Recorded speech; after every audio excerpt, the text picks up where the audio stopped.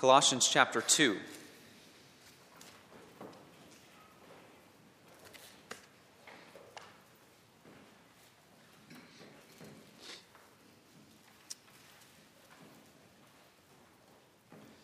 And then if you'd like to follow along, page 81 in the back of the blue hymnal as we go through Article 26 of the Belgic Confession. So for the third week in a row, we're looking at Colossians chapter 2. And it's interesting how this passage deals so clearly with what we dealt with last week, the abolishing of the ceremonial law. And then this week, the supremacy, the superiority of Christ as an intercessor, the only mediator between God and man, which both of those issues in the instance of Colossians flows from the same sort of theological error. So we'll deal with that from this passage, Colossians chapter 2, beginning in verse 6 through the end of the chapter.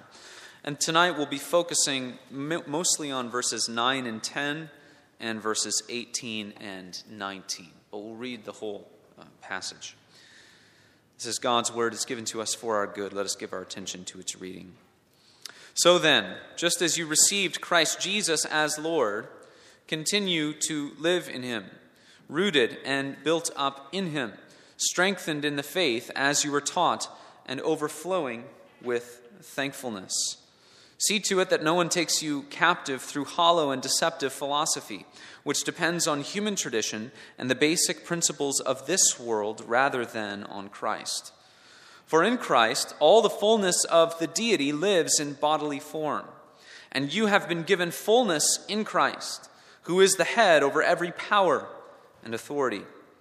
In him you are also circumcised, in the putting off of the sinful nature, not with the circumcision done by the hands of men, but with the circumcision done by Christ, having been buried with him in baptism, and raised with him through your faith in the power of God, who raised him from the dead.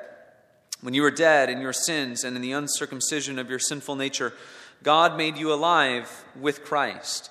He forgave us all our sins, having canceled the written code with its regulations that was against us and that stood opposed to us. He took it away, nailing it to the cross. And having disarmed the powers and authorities, he made a public spectacle of them, triumphing over them by his cross.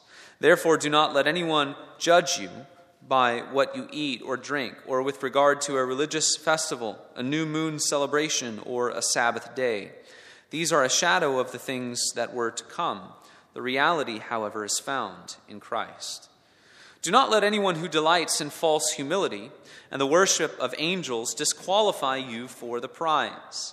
Such a person goes into great detail about what he has seen, and his unspiritual mind puffs him up with idle notions.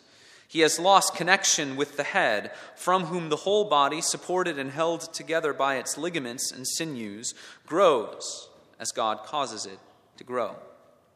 Since you died with Christ to the basic principles of this world, why, as though you still belonged to it, do you submit to its rules? Do not handle, do not taste, do not touch. These are all destined to perish with use, because they are based on human commands and teachings. Such regulations indeed have an appearance of wisdom with their self-imposed worship, their false humility, and their harsh treatment of the body, but they lack any value in restraining sensual indulgence. The grass withers, the flower fades, the word of our God endures forever. Amen. Article 26, page 81. This is quite a long article, so I won't have us read it together. You can follow along if you'd like. Christ's intercession. We believe that we have no access unto God, but alone through the only mediator and advocate, Jesus Christ the righteous, who therefore became man, having united in one person the divine and human natures, that we men might have access to the divine majesty, which access would otherwise be barred against us. But this mediator, whom the Father has appointed between him and us, ought in no wise to affright us by his majesty, or cause us to seek another according to our fancy. For there is no creature, either in heaven or on earth, who loves us more than Jesus Christ, who, though existing in the form of God, yet emptied himself, being made in the likeness of men and of a servant for us, and in all things was made like unto his brethren. If then we should seek for another mediator, who would be favorably inclined towards us, whom could we find who loved us more than he who laid down his life for us, even while we were his enemies? And if we seek for one who has power and majesty, who is there that has so much of both as he who sits at the right hand of God, and to whom hath been given all authority in heaven and on earth? And who will sooner be heard than the own well-beloved Son of God? Therefore, it was only through distrust that this practice of dishonoring instead of honoring the saints was introduced, doing that which they never have done nor required, but have, on the contrary, steadfastly rejected according to their bounden duty, as appears by their writings. Neither must we plead here our unworthiness, for the meaning is not that we should offer our prayers to God on the ground of our own worthiness, but only on the ground of the excellency and worthiness of the Lord Jesus Christ, whose righteousness is become ours by faith. Therefore the apostle, to remove this foolish fear, or rather distrust, from us, rightly says that Jesus Christ in all things was made like unto his brethren, that he might become a merciful and faithful high priest, to make propitiation for the sins of the people. For in that he himself hath suffered being tempted, he is able to succor them that are tempted. And further, to encourage us to go to him, he says, having then a great high priest, who hath passed through the heavens, Jesus, the Son of God, let us hold fast our confession. For we have not a high priest that cannot be touched with the feeling of our infirmities, but one that hath been in all points tempted like as we are, yet without sin. Let us therefore draw near with boldness unto the throne of grace, that we may receive mercy and may find grace to help us in time of need. The same apostle says, having boldness to enter into the holy place by the blood of Jesus, let us draw near with a true heart in fullness of faith. And likewise, Christ hath his priesthood unchangeable, wherefore also he is able to save to the uttermost them that draw near unto God through him, seeing he ever liveth to make intercession for them. What more can be required? Since Christ himself says, I am the way and the truth and the life, no one cometh unto the Father but by me. To what purpose should we then seek another advocate, since it has pleased God to give us his own Son as an advocate? Let us not forsake him to take another, or rather to seek after another, without ever being able to find him. For God well knew, when he gave him to us, that we were sinners. Therefore, according to the command of Christ, we call upon the Heavenly Father, through Jesus Christ, our only mediator, as we are taught in the Lord's Prayer, being assured that whatever we ask of the Father in his name will be granted to us. Wonderful truths, once again. Certainly a long article, but wonderful, and wonderfully put at various points. I came across a conversation in the last couple of weeks. It was a conversation on the internet, and some people were saying the question had been posed: if you could only choose one of the saints of the church to intercede for you, that was the word they used, to intercede for you for the rest of your life, which saint would you choose?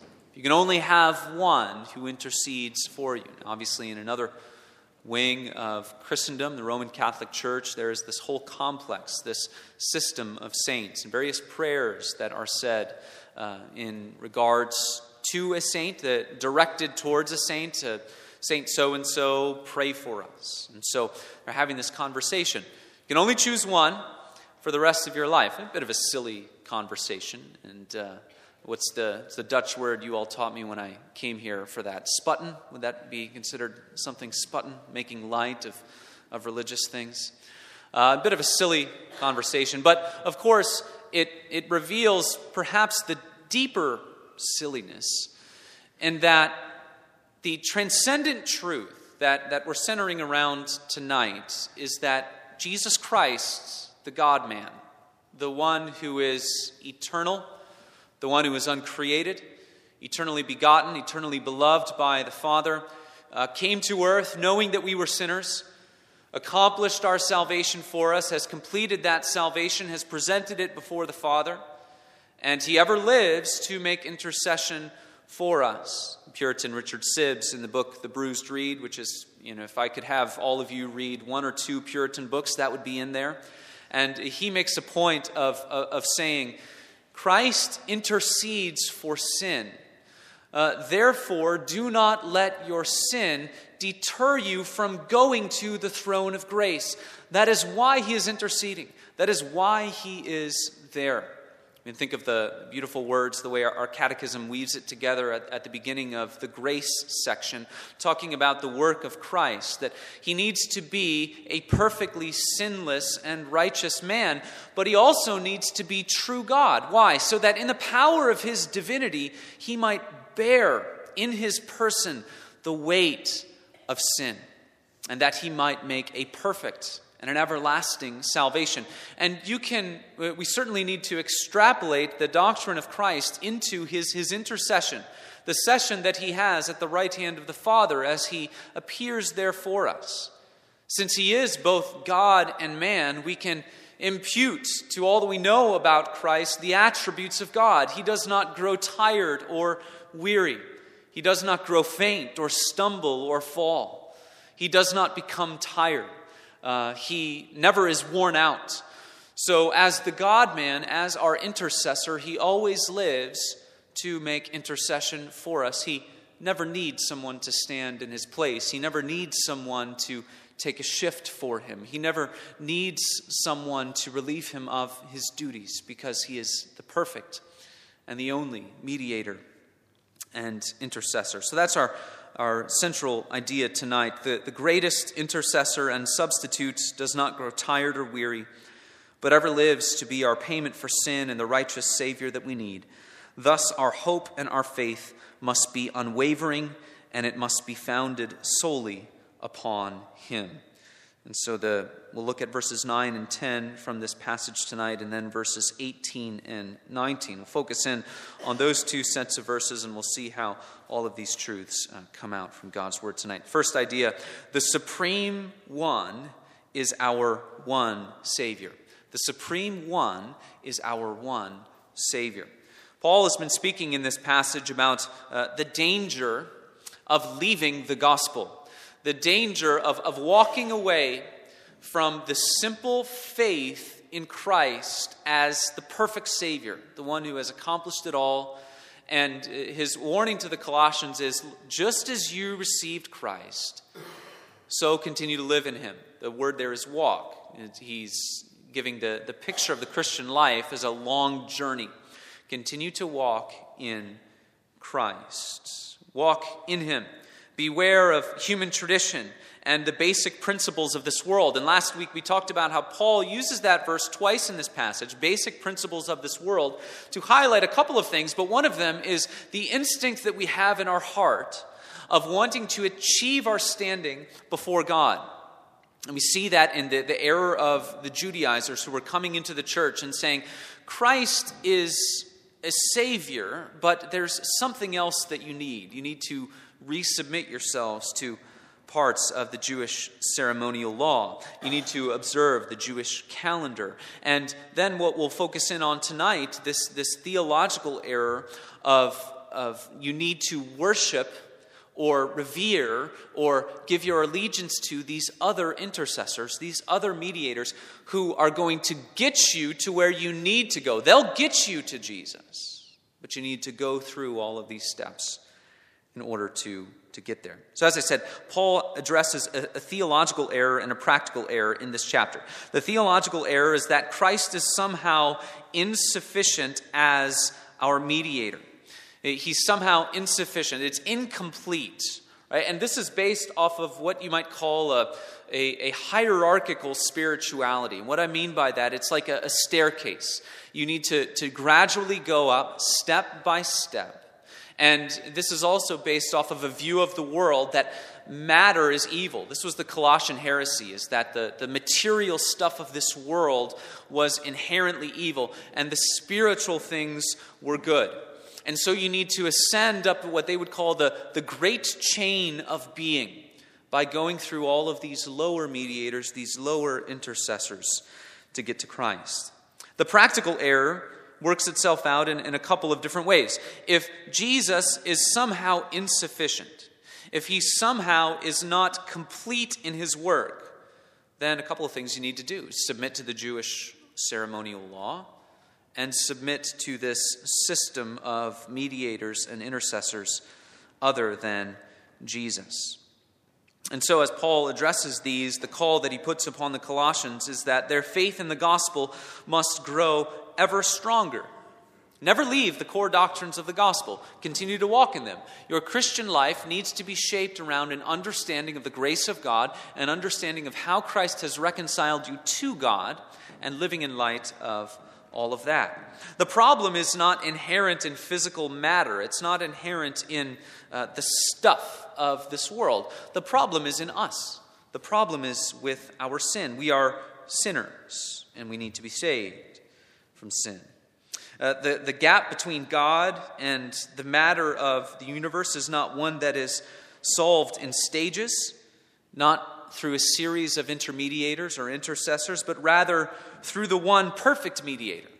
And knowing that background helps us to understand why in Colossians chapter 1, Paul takes a long time to show the supremacy of Christ. And one of the most glorious passages in the New Testament begins in verse 15. And he says, "He is the image of the invisible God, the firstborn of all creation." Right? By the way, that word firstborn doesn't mean the one who was created first. It means the heir, right? The firstborn of all creation.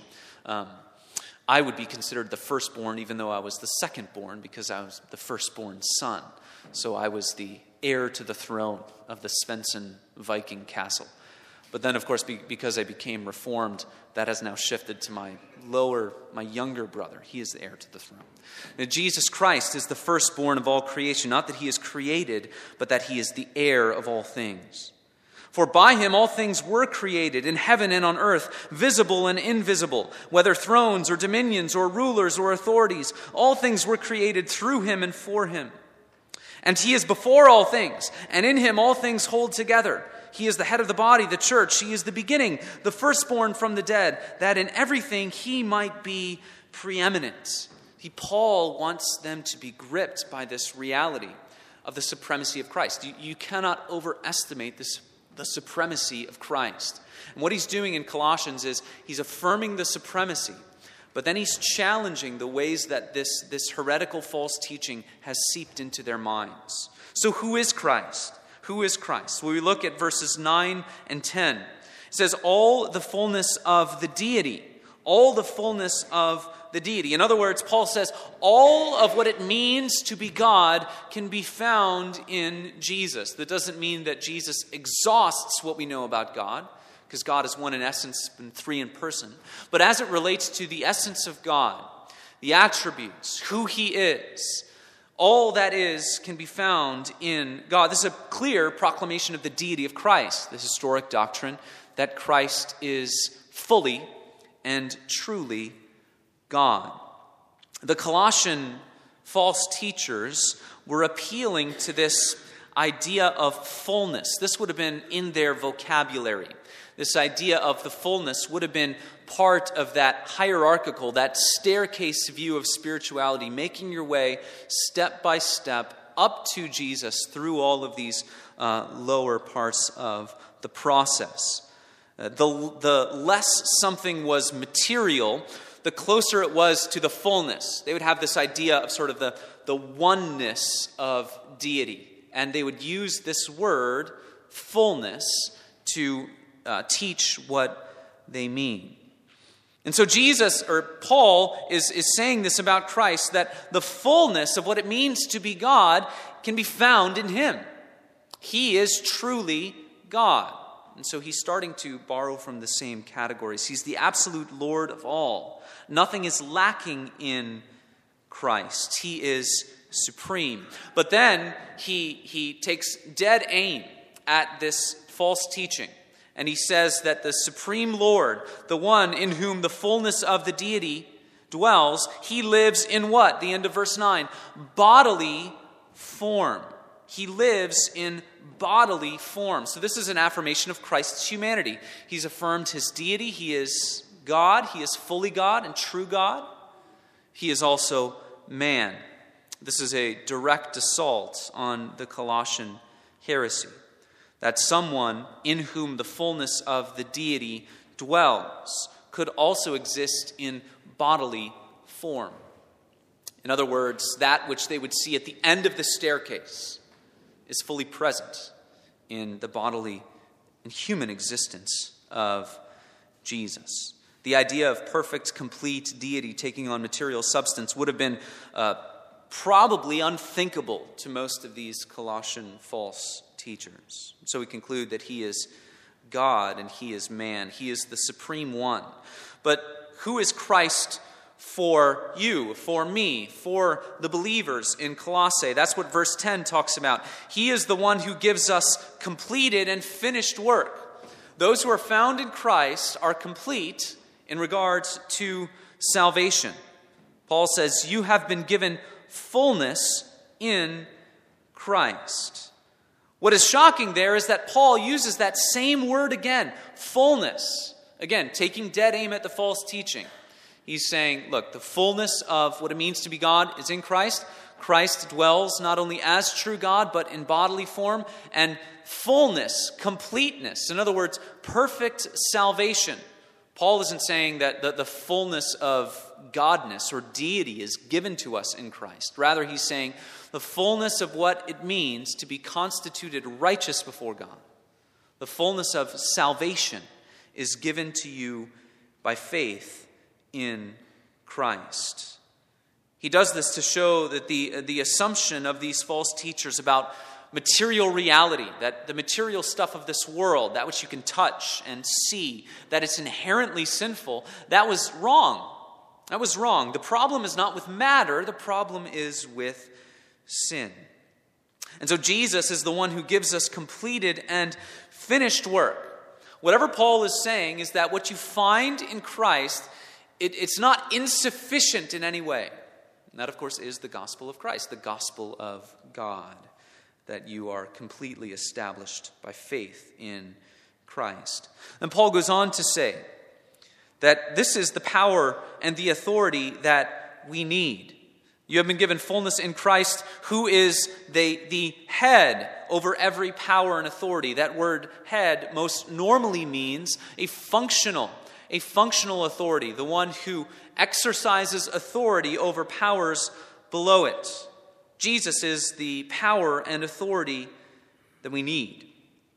I was visiting Reverend Blau this week at Hartsfield, and he's talking about we had to apologize to Joyce because after about an hour, Reverend Blau and I were just chatting about pastor things, and we realized that the conversation had kind of gone on and on and on. We were talking about some of his frustrations about trying to get people to if he had a complaint, to whom did he bring the complaint? And he said, if you want something done here, what I just don't know is, where does the buck stop? I need to know who is the one calling the shots here. We've all had experiences like that. I've been having a frustration over here at the parsonage with ComEd. One of the power line poles is leaning over. Some may say slightly, some may say severely. I don't know if I would say slightly or severely or what ComEd would say. I've called them many, many times about this power line pole.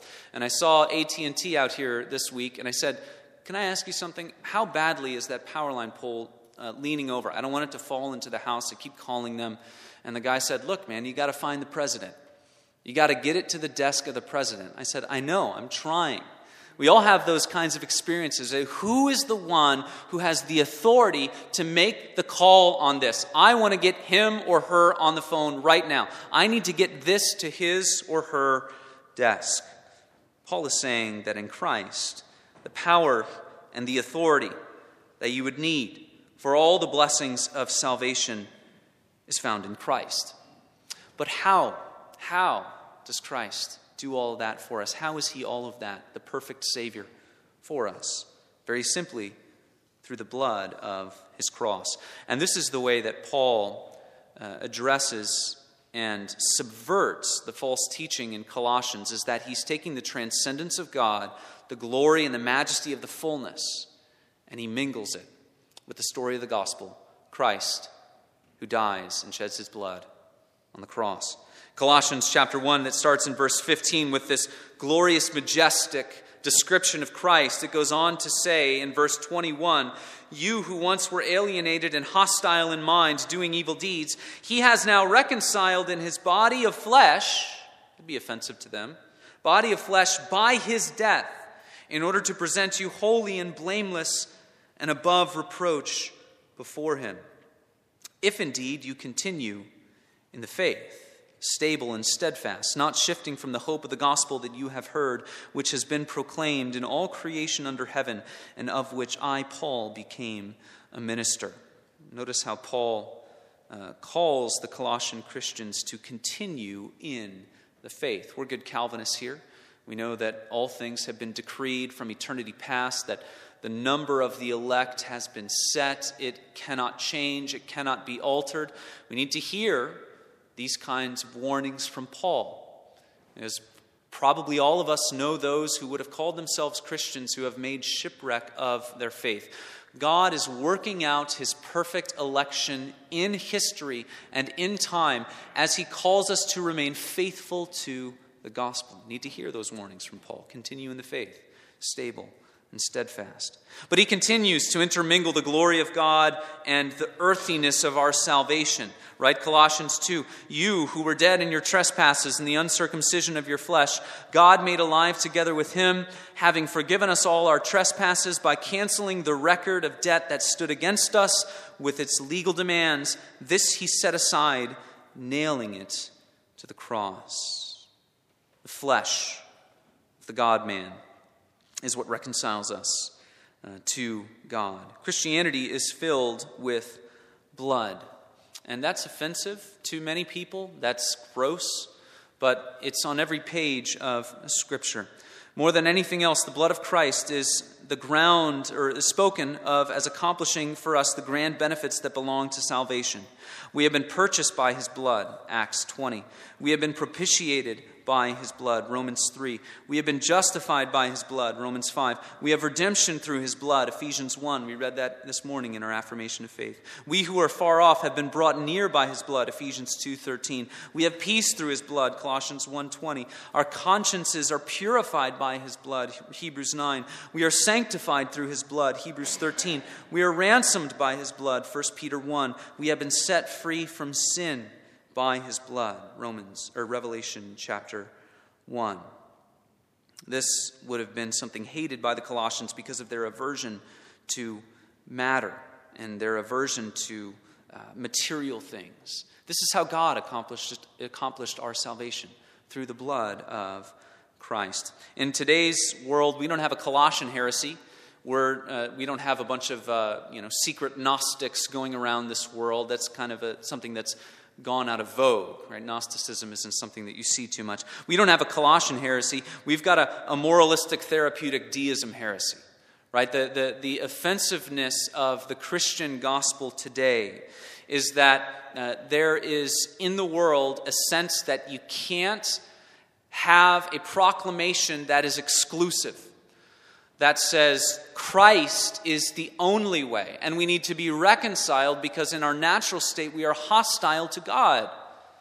Grace offends people in that way because it says there's nothing righteous or good in you. You need to be reconciled to the grace of God. Moralistic therapeutic deism, reigning paradigm in our world, says this. It says, a God exists who created and ordered the world and watches over human life on earth. That's good enough as it goes, but it goes on to say, God wants people to be good, nice, and fair to each other, as taught in the Bible and by most world religions. The central goal of life is to be happy and to feel good about oneself. God does not need to be particularly involved in one's life except when God is needed to resolve a problem, keeping him at arm's length.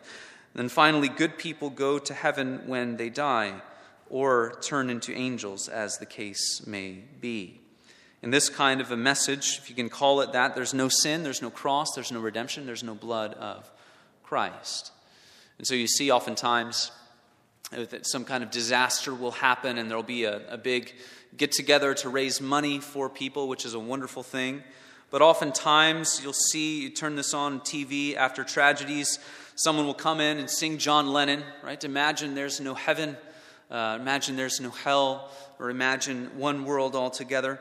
As you sing John Lennon, you read from the Hindu sacred writings, you sing Amazing Grace, all in the matter of about 10 minutes.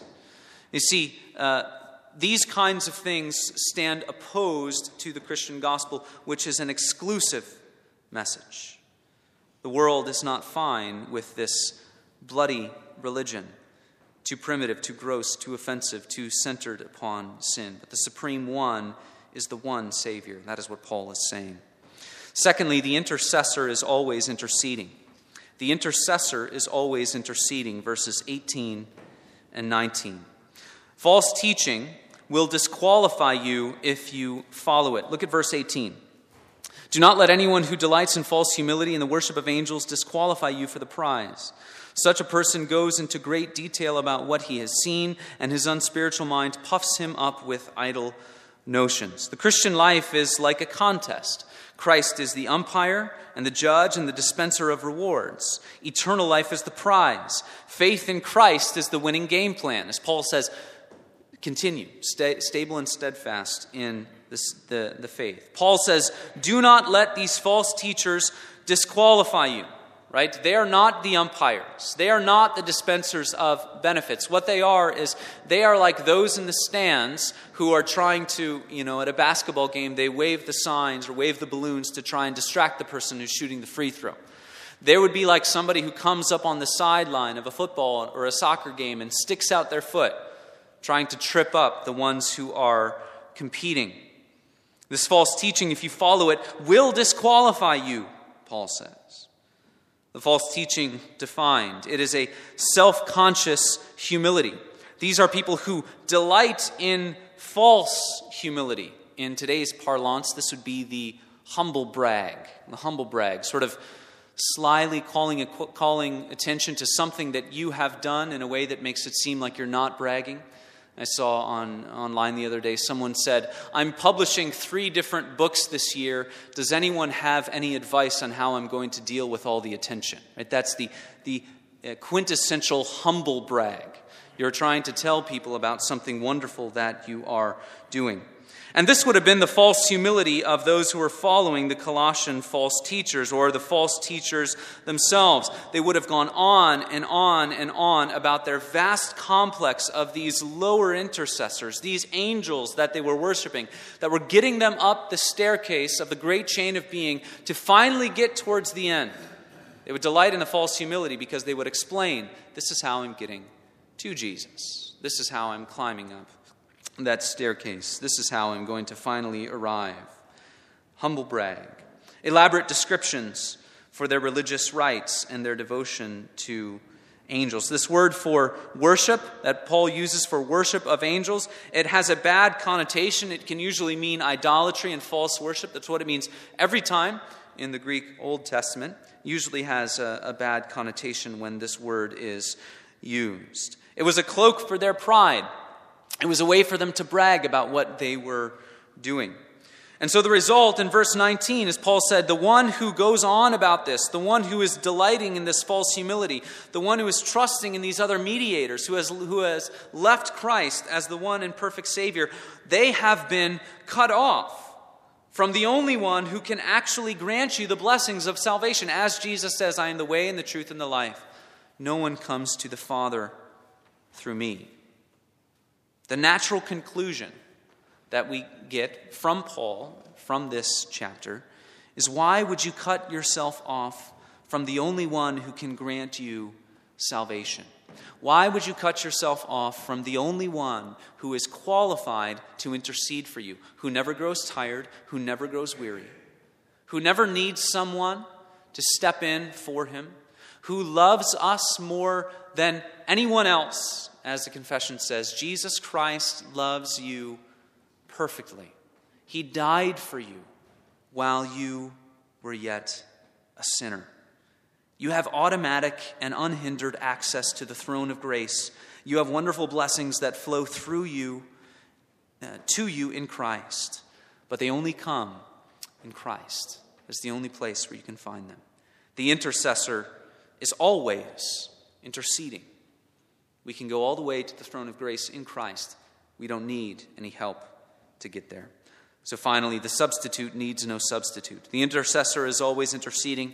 He ever lives to make intercession for us. Finally, the substitute needs no substitute. The wisdom of this passage is seen in clinging to Christ in faith, to understanding the gospel.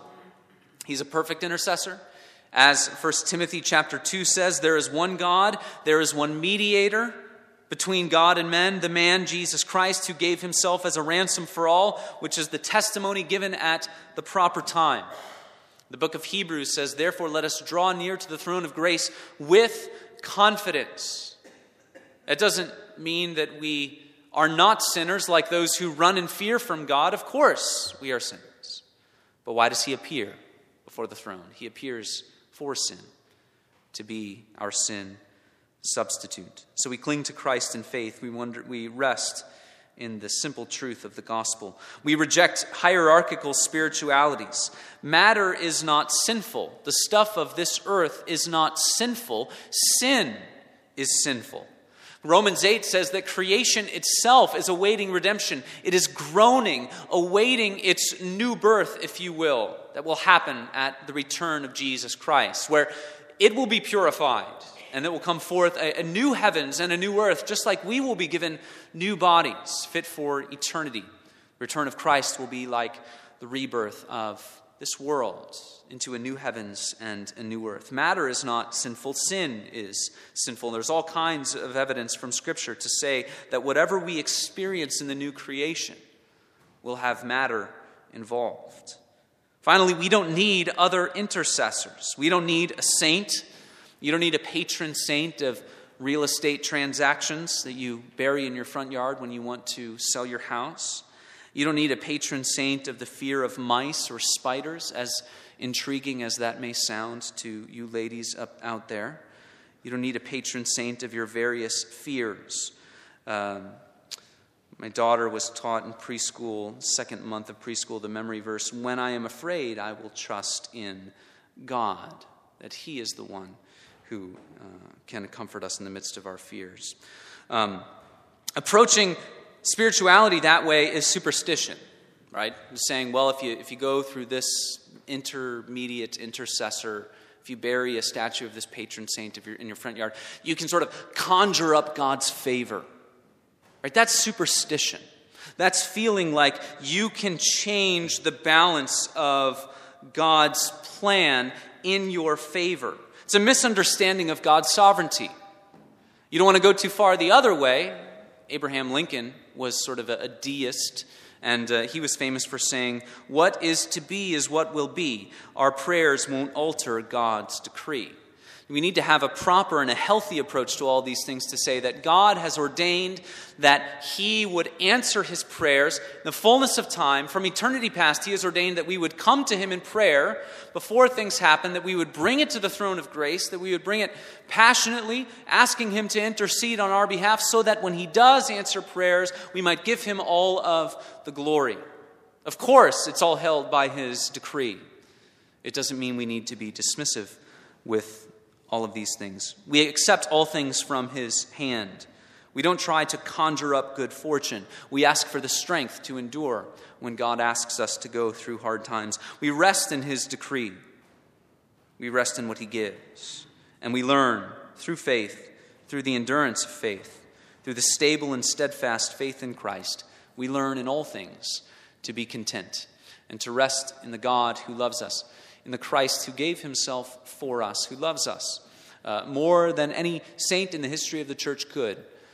There are many saints that we should honor, many heroes of Christian faith who have gone before us. And each and every one of them who had a true faith in Jesus Christ would stand up here tonight if they could.